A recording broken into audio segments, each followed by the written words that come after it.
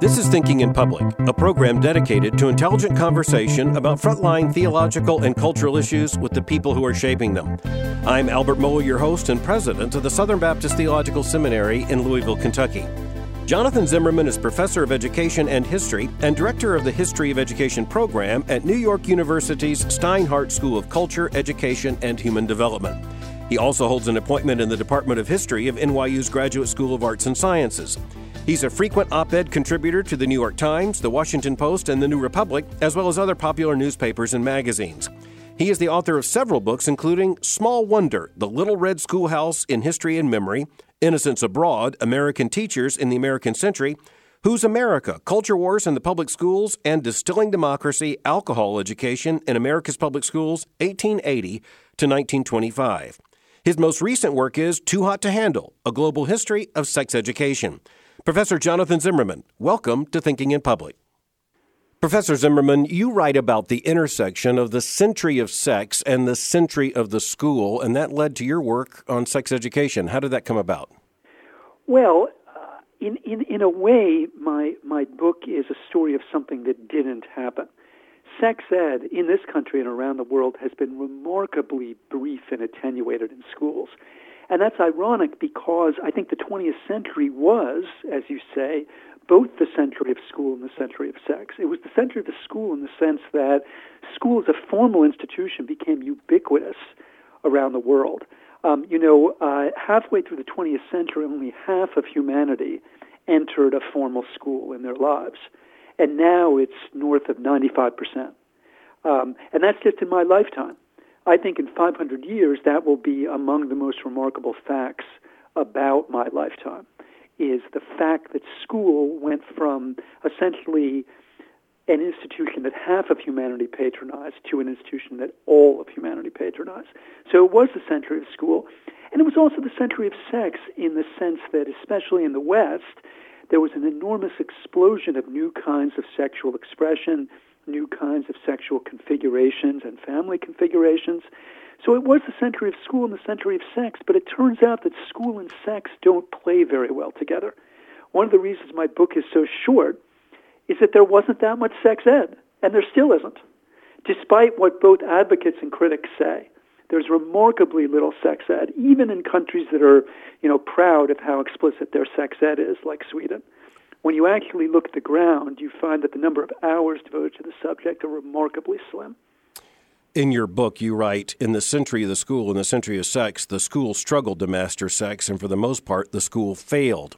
That's right. I think you make that thesis, you prove the thesis in your work.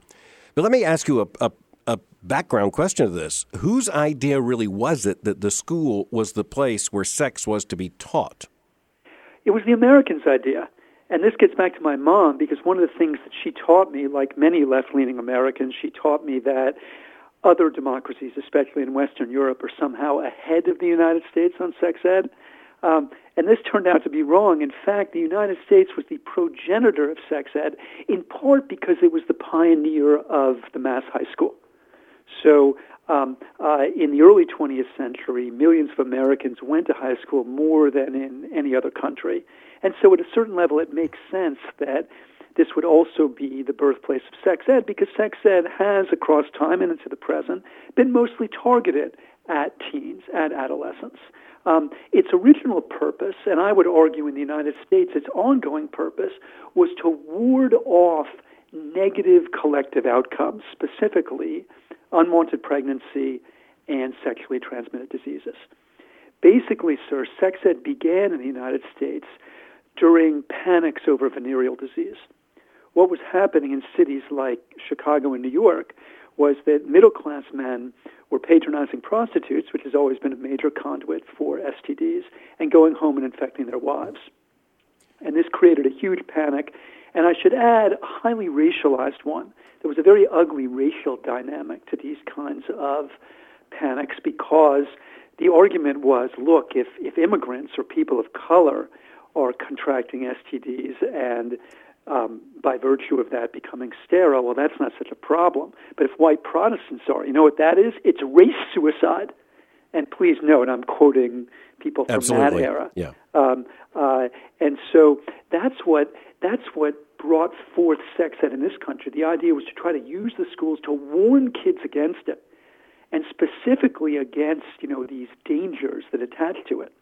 What's really interesting comparatively is, as you might guess, urbanization and modernization is happening everywhere, including in Europe, and there are big venereal disease outbreaks in places like Paris and Berlin. But until the mid-century, the Europeans don't really use schools to try to address it. They often did it via kind of the legal mechanisms, either trying to interdict prostitution more strictly, or in some places trying to regulate it. It varied. But they didn't look to schools. Americans did, and that's where sex ed came from. In your early chapters, you describe what I might call two trajectories in terms of sex education, and I want to test a bit of a theory with you because I want to take your argument perhaps a little bit beyond where you take it in the book. It seems to me that the two trajectories are this. You have a European model and what we will call an American model. The American model is focused, at least early on, as you said, more public health consequences, using words even like hygiene and related to the family, whereas the European model was more of a revolution. And in order to document my question before I ask you to respond to it, you begin the book by citing a Swedish schoolteacher and author by the name of Ellen Key, who in 1900 was calling for sex education. And again, this in a Scandinavian context. And you say that she was not only looking for what we might call the birds and the bees, biology and human reproduction, she was looking herself for a moral revolution. It appears to me that at least in the early decades, this was far more the European story than the American story. Well, yes, but the chronology here is a little bit different and more complicated. Ellen Key was very, very far ahead of her time, even in Sweden. And it's not really until mid-century that the Swedes and other Western Europeans get in on the Sex Ed Act.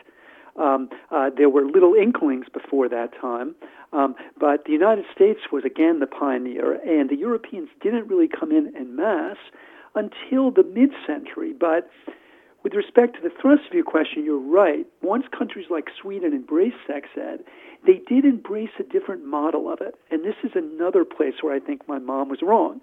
Again, she said that the European countries are, quote, ahead of the United States. Well, any metaphor about a race or a competition implies a shared finish line, right? They're all going to the same place. Well, they weren't. And I think your question highlights that. The United States was trying to prevent negative collective consequences, like you said. And when countries like Sweden and then Holland and West Germany embrace sex ed, the orientation is much more about the individual, and specifically trying to help each individual develop a healthy sexual life, including sexual pleasure. And that's a very different kind of orientation. Indeed, and you document that very well. I don't want to get too far ahead of the story, so let me go back to the beginnings in what you describe as the origins of sex education.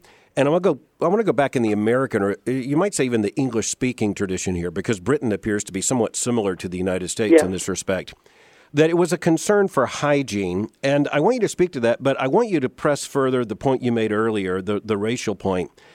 It seems to me that you can't tell this story without reference to the incredible and lamentable American history of eugenics. Definitely.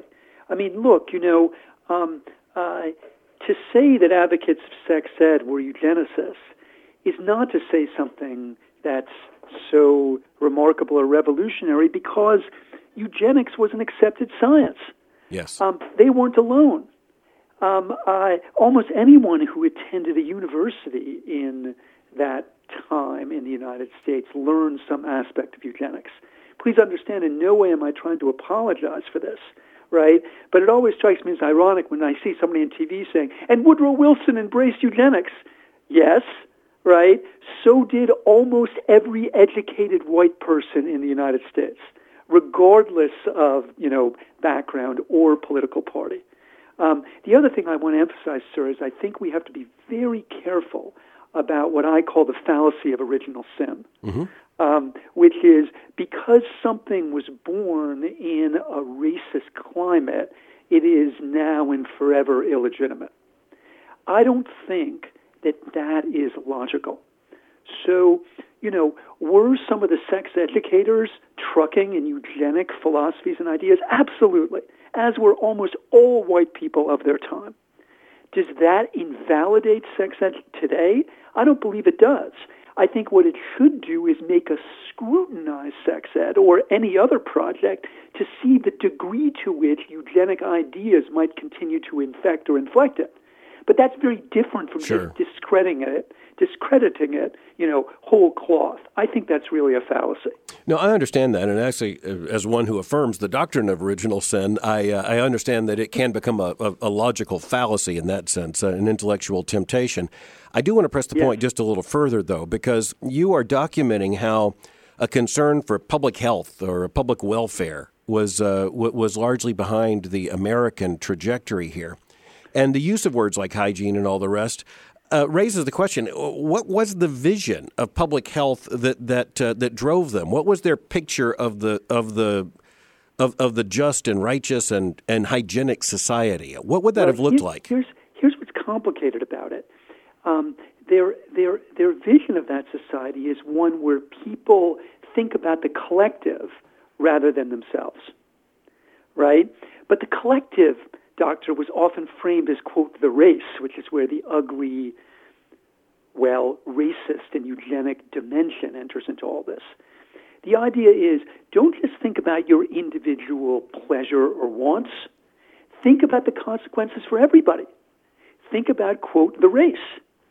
Now, what's interesting about this appeal is, of course, it mirrors what you see in lots of other let's just say, progressive reforms of every kind, right? What is, mining regulation about? Well, Mr. Miner, I know, Mr. Mine Owner, it may be in your interest to have an unsafe mine because it costs you less to operate, but this isn't just about you, right? This is about the whole. This is about the common people. This is about the folks who work in the mine, and this is about, the broader kind of social ramifications. So as hard as it is to understand, sex ed, as it was conceived, to use a very, very loaded metaphor, fit very snugly into that. The idea is, don't think about yourself, think about the whole, and think about hygiene, which was explicitly a collective metaphor about the health of the race and of the nation.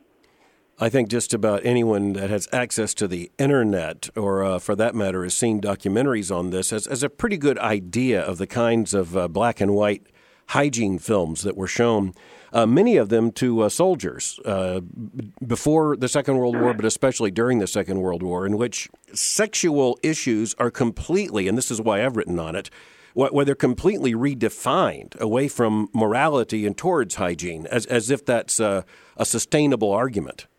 Well, what's interesting, sir, is there were plenty of people making the same objections at the time. So, especially in the Catholic Church, there were very strong objections to sex education, not because the Catholics objected to the message of sexual continence in the curriculum, because obviously they didn't. Nobody did. But because they objected to the line of argument. They said, this isn't a scientific matter. This is a religious matter. So, again, they weren't objecting to the idea of keeping yourself clean and keeping yourself chaste, but they said that should be a religious imperative rather than a scientific one.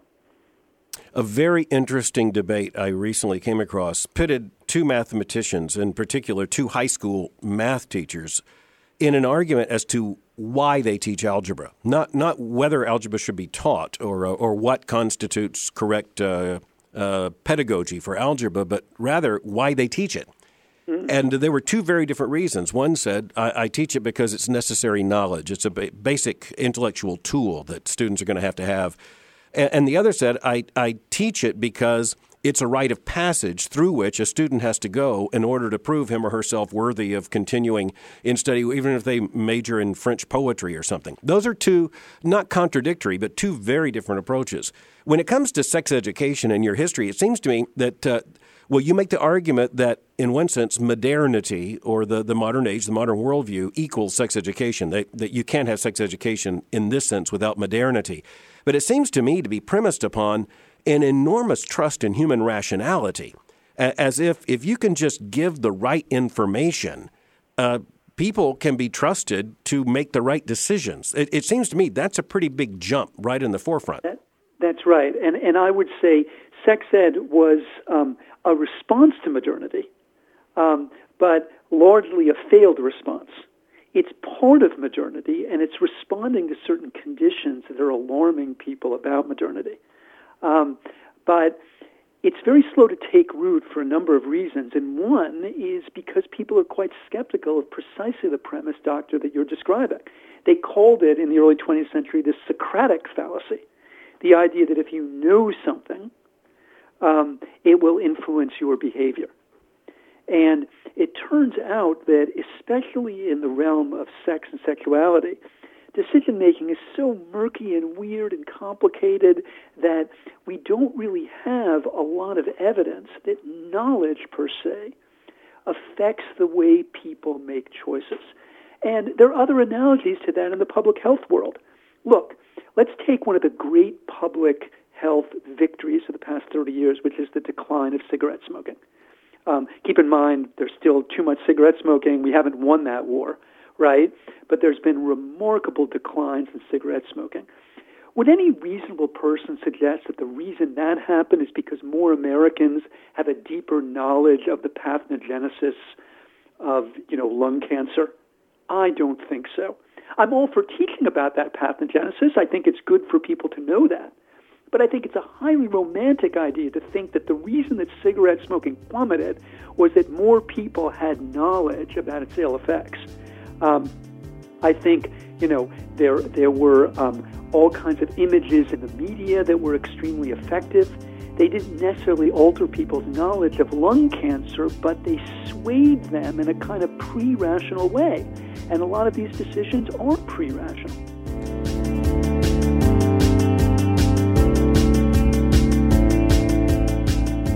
When Professor Zimmerman starts his book by talking about the century of the school and the century of sex, you know that an interesting story is about to unfold, and it has to do with the intersection of those two, and the question of school-based sex education. The fact that has been controversial from the start and remains so today is fact one. But fact two is, when we look at this particular controversy, much is revealed not only about sex and sex education, not only about a vision for the schools, but about a vision for humanity and an understanding of the good life, of what it means to be human. And the problem, of course, is this.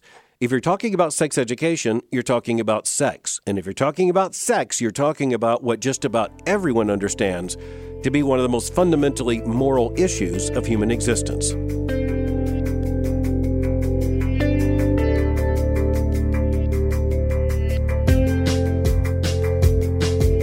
As you would not be surprised, as a theologian, I found certain arguments in your book to be particularly interesting, and one of them is where you reference theology. You don't do so very often, but I appreciate the fact you understand that's very much a part of the background.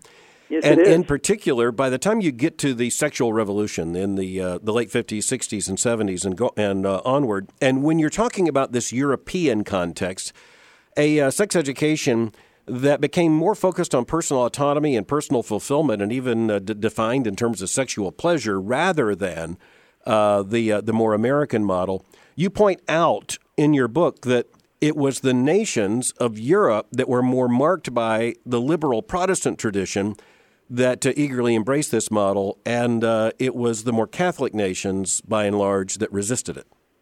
That's true, but I also want to emphasize that it's very hard to generalize because there was resistance among liberal Protestants in those Northern European and Scandinavian countries. The thing about liberal Protestants is they never agree with each other.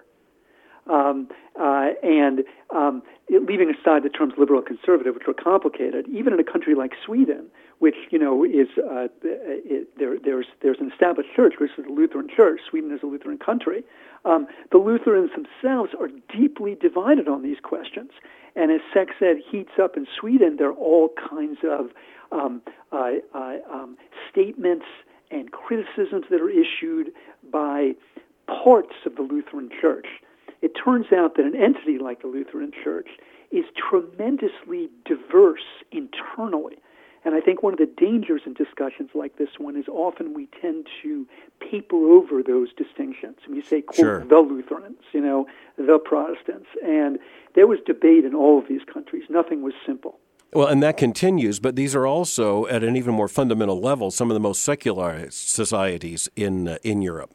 And as some of the most secular societies, they should be expected to be more prepared to abandon what I would define as more historic Christian, well, not just sensitivities, but moral judgments that very much are explicitly rejected by many of these European sex education models.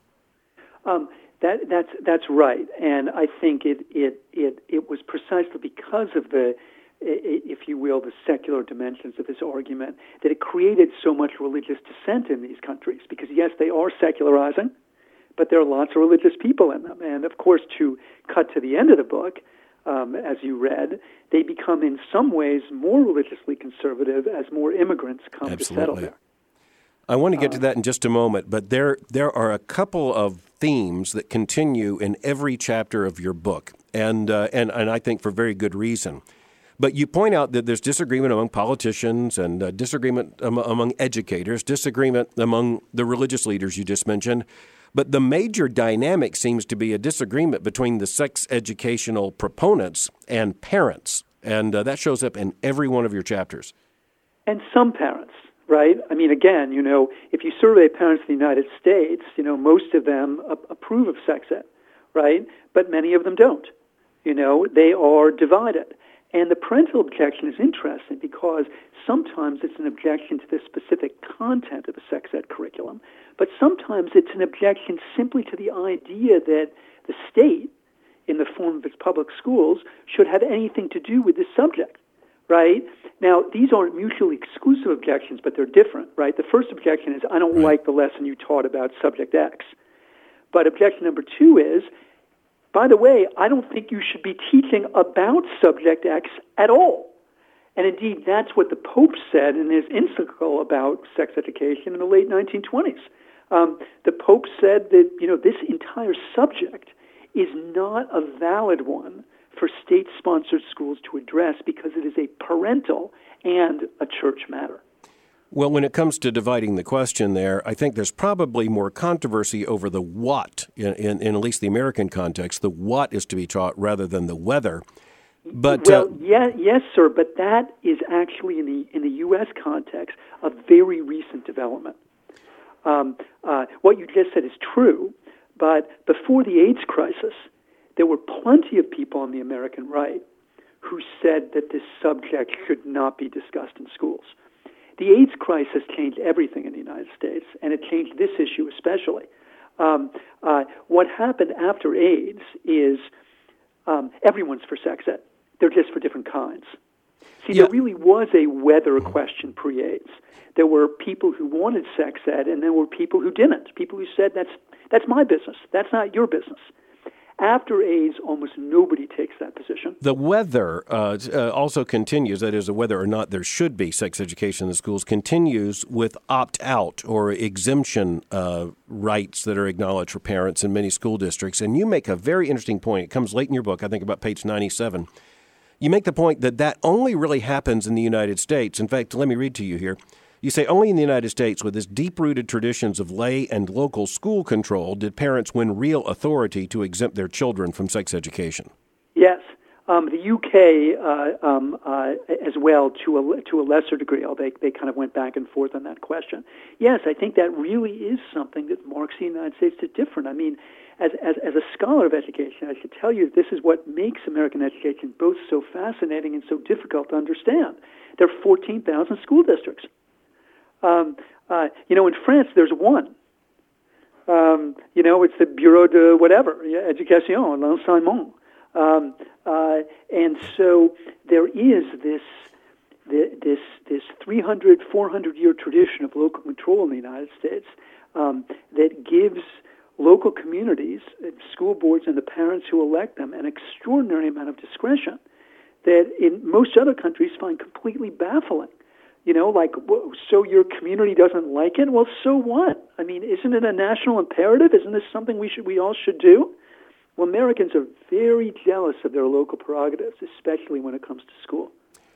You just accidentally reminded me of one of my favorite anecdotes about Charles de Gaulle, because I believe it was speaking to JFK, to John F. Kennedy, that he said to the president, he said that his challenge was governing a nation that had 246 different kinds of cheese. And evidently one kind of school, but 246 different kinds of cheese. And I should tell you, Doctor, that there is a day on the French school calendar called Cheese Day, Jour du fromage, where, at least theoretically, all over France, every school and every teacher is supposed to explain these different kinds of cheeses. And that speaks to my point about, the question of centralization versus decentralization. It's actually a myth that everyone in France reads the same thing every day. But in theory, they actually do, because there's a shared national curriculum. We don't have that. No, we don't, and that's an issue of ongoing debate in this country. And speaking about that debate, let me just ask you to kind of speak outside your book for a moment and speak to a listenership of largely evangelical Christians. And let me just ask you, what would you say we should learn from the debate in the United States over sex education? Well, I would say that the fundamental message in my book is that sex education is inherently contested, will always be controversial, because sex itself is so deeply tied to our fundamental beliefs about ourselves and our world. So what that means is it's extremely difficult to create any kind of consensus about what sex ed is or should be. That doesn't mean we should stop trying or we should end the discussion. And I also want to emphasize that I am not, quote, against sex education, not at all. But I do think the history shows that the great diversity of our country and of other countries, which has only been magnified in the era of globalization, makes any kind of shared sex education in the schools not impossible but deeply problematic, precisely because we all bring such different sets of values to the subject. Now, is that growing, at least it would seem to many of us to be growing to more acute levels than even before? When you look back at the kind of sex education approaches, at least in the film strips and things that are available from the 1950s, it doesn't appear that there was anything like a great cultural conflict going on. If anything, it was the larger international conflict of the Cold War that might be in the background to American hygiene. Starting in the 60s in this country, there really was. And it was along, their sex ed became somewhat more explicit in the 1960s, and it started to address subjects that hadn't been addressed before, including sometimes contraception, including sometimes masturbation, sometimes abortion. And especially in places like Orange, California, which was one of the real birthplaces of the so-called New Right, this created a great deal of controversy. And again, that controversy was still along the poles of what I think you were calling earlier whether we should have sex ed, because a lot of the objectors just looked at this and said, no, this isn't a valid subject for our schools. Back when I was by the way, I was born in 1959. So in 1972, I was a 13-year-old in the 8th grade, and then following thereon, I was in the midst of all of that in a South Florida school district, very much like Southern California. In the 8th grade, I ended up in a school that was one room for hundreds and hundreds of students because walls were oppressive and divisive. And, we had facilitators, not teachers. It was the whole 1970s progressive educational issue blown up into one room in Fort Lauderdale. Interesting. But we had sex education. And I tell students that I think now it would be very difficult for a school to tell a lot of kids something they don't know factually. Or at least be expected to know. But I'll just tell you that I heard a lot of things as a 13 or 14-year-old in sex education that I really didn't know anything about, and frankly didn't need to know anything about. This is a very personal story too. Yeah. Well, look, in that, I think, Doctor, based on the polls that have been done across time, I think in some ways you were a little bit exceptional, because one of the things that we found out over time is that when you survey kids, this goes back to the 1920s, and you ask them, where do you get your sexual knowledge? school is always at the very bottom of the list. And this is one other reason why we should be very sanguine about what schools can do here. The most popular answers are peers and media institutions and family. And they've kind of gone kind of alternate amongst themselves over the years, but those are the three dominant places where kids get their sexual information, or I might say misinformation. Yeah, well, for me, excuse me. Like 5% of kids check that. Yeah, for me, I had parents who did really a wonderful job and in a very age-appropriate way of what I would consider to be a very wholesome sex education. And my mother is a registered nurse, so trust me, it was quite factual. But I was hearing about contraception in the 8th grade, which was something that I mean, as in varieties and methods of, and that was just. I think in one sense that might have been more liberal than would have been the case in most school districts in America, and maybe more explicit than what would be found in a lot of school districts even now. It varies, and I know that's a cliche, but I think we always have to remind ourselves about those 14,000 school districts, right?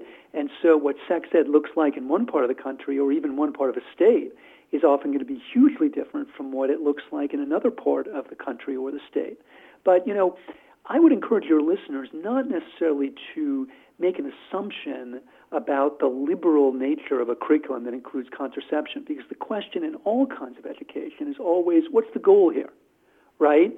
And it may well have been in your Fort Lauderdale school that the goal was kind of closer to a European model of encouraging each individual to make their own choices, or it might actually have been folded into that old goal of don't do it or else, right? Yeah. The presence of contraception as a subject, I don't think necessarily speaks to a liberal or a conservative goal. It depends on the purposes of the lesson. The bigger issue that ends like a bomb in your book, to tell you the truth, is I think an irrefutable fact. And let me just cite it where you write it on page 148 of your book. You write, "When it came to sex, however, the most influential global force was never the school. Starting with magazines and films and culminating in television and the internet, mass media had a much more profound effect on children's sexuality in the 20th century than any set of formal educational institutions." Yes. And it's been that way for 100 years. I mean, there's a really strong survey literature about this. And it's probably more so today because the kids have so many more screens to look at, right? Absolutely. And you might not like this fact, but the kids are in front of screens much more than they're in school. I mean, you add up the amount of screen time that our kids have, screens of every kind, right? It's vastly greater than the amount of time they're in classrooms. Yeah, going back to 1981, you cite a director of an American Principals Association, a rather pithy way of putting it, and this is, again, 1981. Quote, "A 12-minute film strip is hardly a match for 2 years of R-rated films every weekend," end quote. Yes, and I really like that quote because it really embodies, I think, a recurring theme in the history of sex ed. We've been trying to do this for 100 years. We've been trying to use schools to somehow control or rein in these media messages. And I'm not saying that we shouldn't try, but I think we should be really realistic and sanguine about what schools can do in this realm. The media is much more ubiquitous. It's much more attractive. It's just stronger. And so going back to the 1920s, I mean, I have this passage I really love about the first International Sex Ed Conference, which was in Finland. And the Americans are really the kind of running the show there because, again, they were the pioneers of the subject. But the great irony is the Europeans are saying, you're actually a big part of the problem. You know why? Hollywood. Exactly. Because this is the era of the silver screen, and we've got Greta Garbo and Rudy Valentino, neither of whom were Americans, by the way. But anyway, the Americans do a big mea culpa, and they say, "Oh, you're right; those are terrible images," and that's precisely why we need to engage the school to counter them. I think, by the way, that's an irrefutable point. I think every parent will probably recognize the fact that there really isn't an argument that there's anything more powerful than the mass media in conveying moral messaging, and in particular sexual messaging in this culture. Yes, yeah, and again, for good or ill, right? I mean, again, I'm not trying to say that all of the images in the media are harmful or immoral in some way. I do think that some of them are. But the media itself is a rather variegated thing. I mean, you and I are participating in the mass media right now. Indeed we are. We are a part of the great monster, even as we speak. Now, in your book, you also make a very interesting point because you talk about a global history, and in one sense, it becomes global towards the midpoint of the storyline here. But it also becomes global in a different way, not just in terms of the fact you look at some models in Africa and elsewhere, but because setting it in its context from the Age of Empire into the Cold War and beyond, you also talk about how the situation is changing in Europe and in the United States because of immigrant communities coming here now. That's right. I think that one of the takeaways of the book, hopefully, is that the real inhibitor on sex education, on the growth and development of sex ed, is globalization itself. I think that, especially among liberals, there's a lot of facile discussion of globalization, and people who are liberals assume that globalization is going to spawn something that they like or that they want. It's some sort of cosmopolitanism or liberalization of this or that. And I think the sex ed story actually shows precisely the opposite. If by globalization we mean kind of the rapid movement of people and ideas across borders, I would say in the past 20 years, especially in places like Sweden and Holland, it's been the major inhibitor on sex education because many, although not all of those immigrants are coming from Africa and Asia. Many of them are coming from devout Muslim and Hindu communities, and they object very strongly, many of them, not all, to the sex ed messages that they see in the schools. So globalization has been a huge check on sex education rather than a promoter of it. You are a professor of history, and yet I think it's not unfair to ask you to look to the future. In both the American and the European and even the global context, what do you see as the future of sex education and the controversies likely to emerge? I think the future of school sex education is going to be a lot like the past.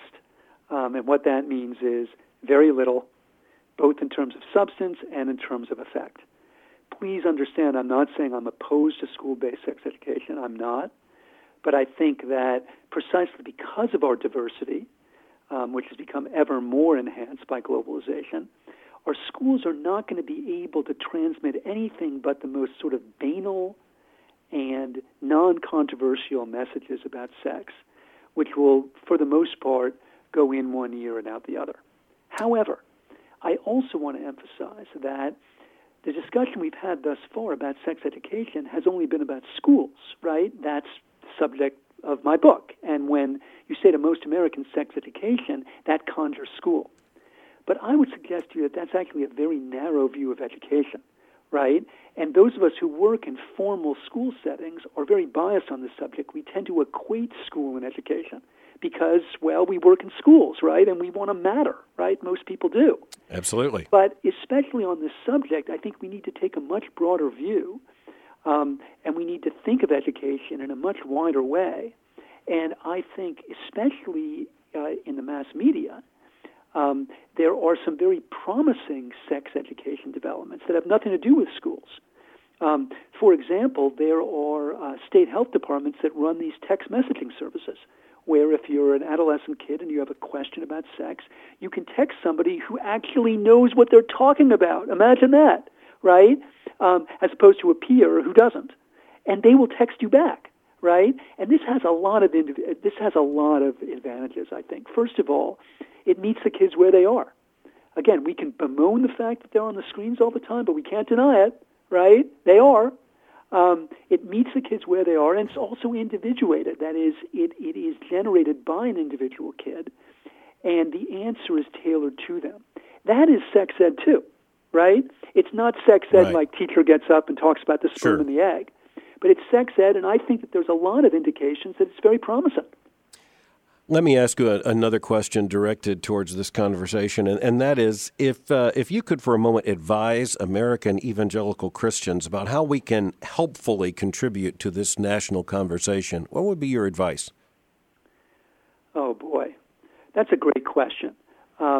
I think the first thing I would urge is for any listener who's concerned about this subject to find out what their school is actually doing and to be quite skeptical about some of the things they read in the mass media about sex education. Because this is such an emotional subject and so deeply tied to our sense of ourselves as human beings, it's also a very easily distorted subject. And across time, I've found people who believe that the teachers are giving, how-to recipes for achieving sexual pleasure. There's no evidence for these sorts of distortions, but they spread through the media, So the first thing that I would encourage listeners to do is to try to find out what's happening and not take at face value the criticism that you hear from somebody else. The next thing I would urge people to do is to accept the fact that the school is going to be limited in what it can do. I think in general we probably expect much too much of our schools. We've burdened them with a huge amount of responsibility that they didn't have before. I do think there's a place for schools to provide information as needed to adolescents about sex, but schools are not going to be the solvent to this problem. And I would urge people not to rely too much on schools, and again, to take a wider view of education and think about sex education as emitting from numerous nodes, starting with the family, then going through, media institutions, and not burden the school with it. I deeply appreciate the conversation, Professor. I want to ask you, what's your next project? By the time something of this magnitude comes out, I know you're on to something else. Yes, there's several of them. I have a book coming out in August about campus politics, which takes off from all of the demonstrations on campuses in November. You remember at Mizzou, the chancellor was fired and the football team's trying to boycott, and at Amherst there was a protest about Woodrow Wilson and so on. Trying to historicize that a little bit and ask how our campus protests today compared to earlier generations and what we can learn from them. Professor Zimmerman, thank you so much for joining me today for Thinking in Public. Thank you. It was really fun.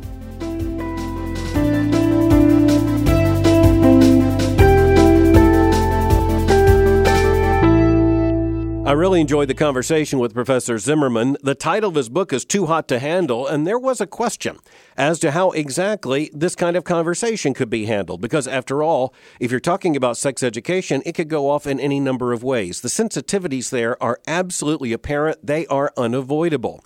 And yet, the book by Professor Zimmerman is really important because of its historical focus and the quality of its analysis.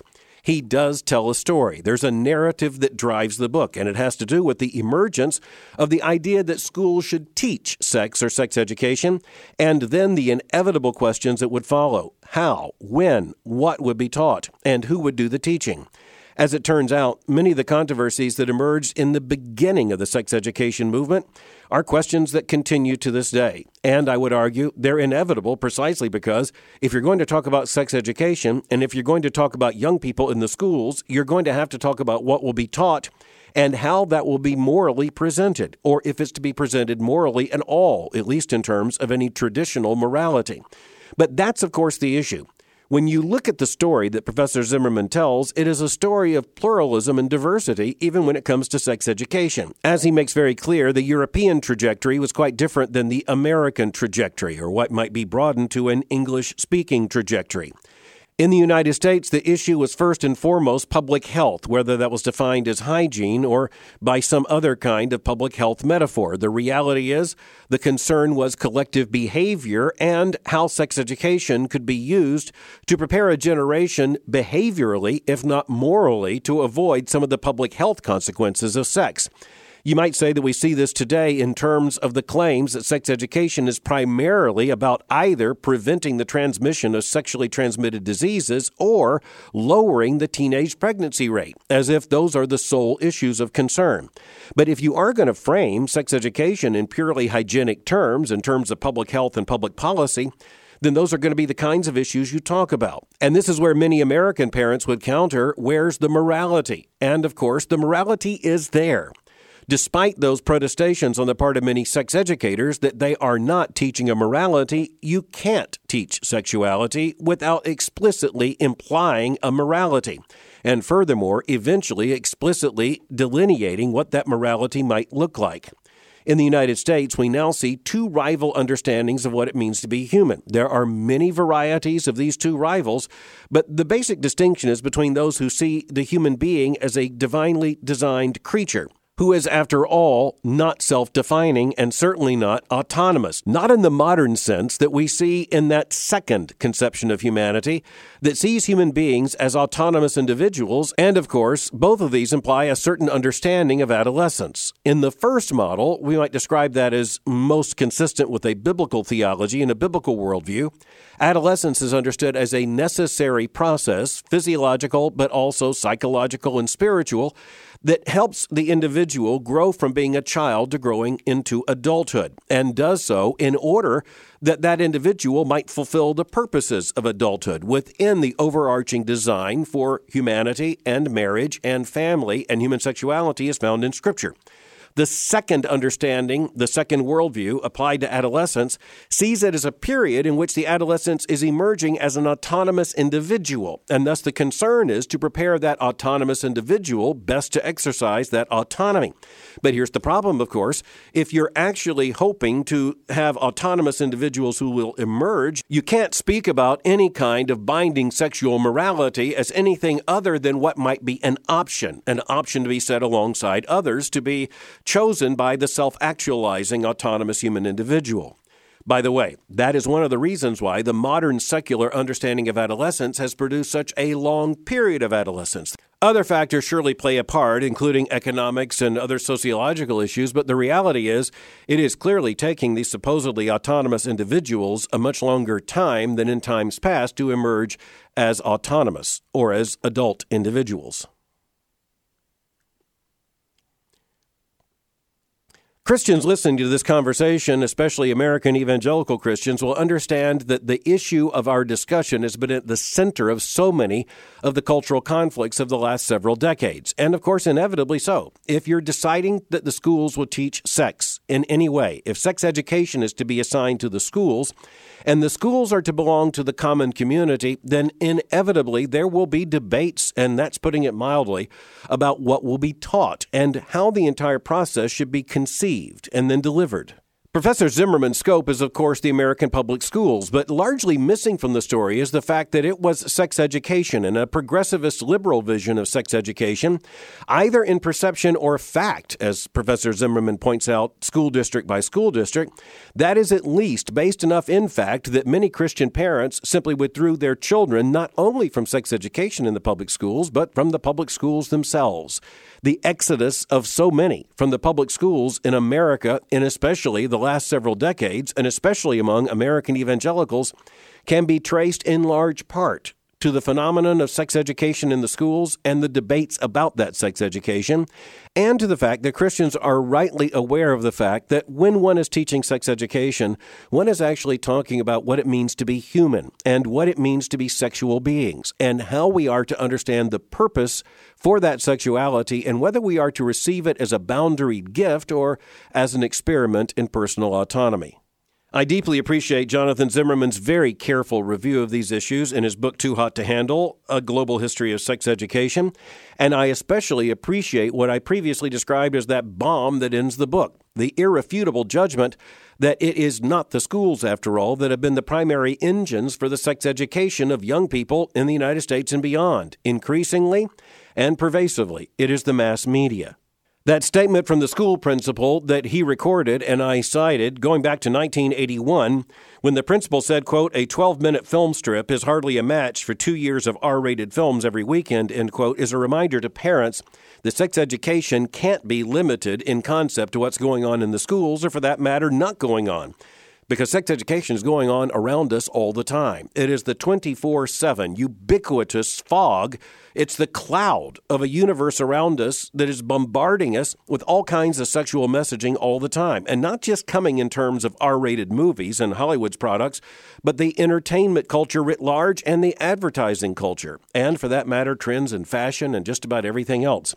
One of the things Professor Zimmerman also makes very clear is that peers rank very, very high in terms of the source of conversation, if not knowledge, about sex amongst young people. That's not new. After all, it can't be new, but it is another fact that parents must keep in mind.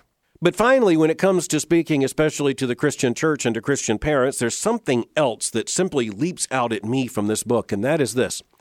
If we don't expect that sex education is, first of all, rightly assigned to the public schools, then to whom is it assigned? You know, one of the issues made clear here is that if parents fulfill their responsibility as the primary sex educators of their children, much of this would be unnecessary. Now, of course, that wouldn't cover many, many children in the public schools who might not have the benefit, indeed, do not have the benefit of parents who will teach in that way. And furthermore, for Christians, this is where we understand that it is the Christian worldview that distinctively teaches us the origin and purpose of the sexual gift and God's design for that gift that takes the form of commandments and statutes and laws and principles. I appreciated Professor Zimmerman's answer to my question when I asked him how American evangelical Christians can be a helpful part of this conversation in terms of the larger culture. And of course, we have a great deal invested in what happens in the public schools. But regardless of where our children are, it is the Christian who must understand it is our responsibility, first of all as parents, but also as the Christian church, to make certain that the right messaging about sexuality is received by and understood by our own children and young people. And furthermore, that means it has to be received by and affirmed by and lived out by the adults in the congregation as well. In this sense, in a biblical sense, sex education is taking place all the time, and every single one of us is a sex educator. As Professor Zimmerman implies in the title to his book, some people consider sex education to be too hot to handle. But this is where Christians have to understand that the Bible is so explicit and clear in its teachings on human sexuality because the issue isn't too hot to handle. It is simply too important not to.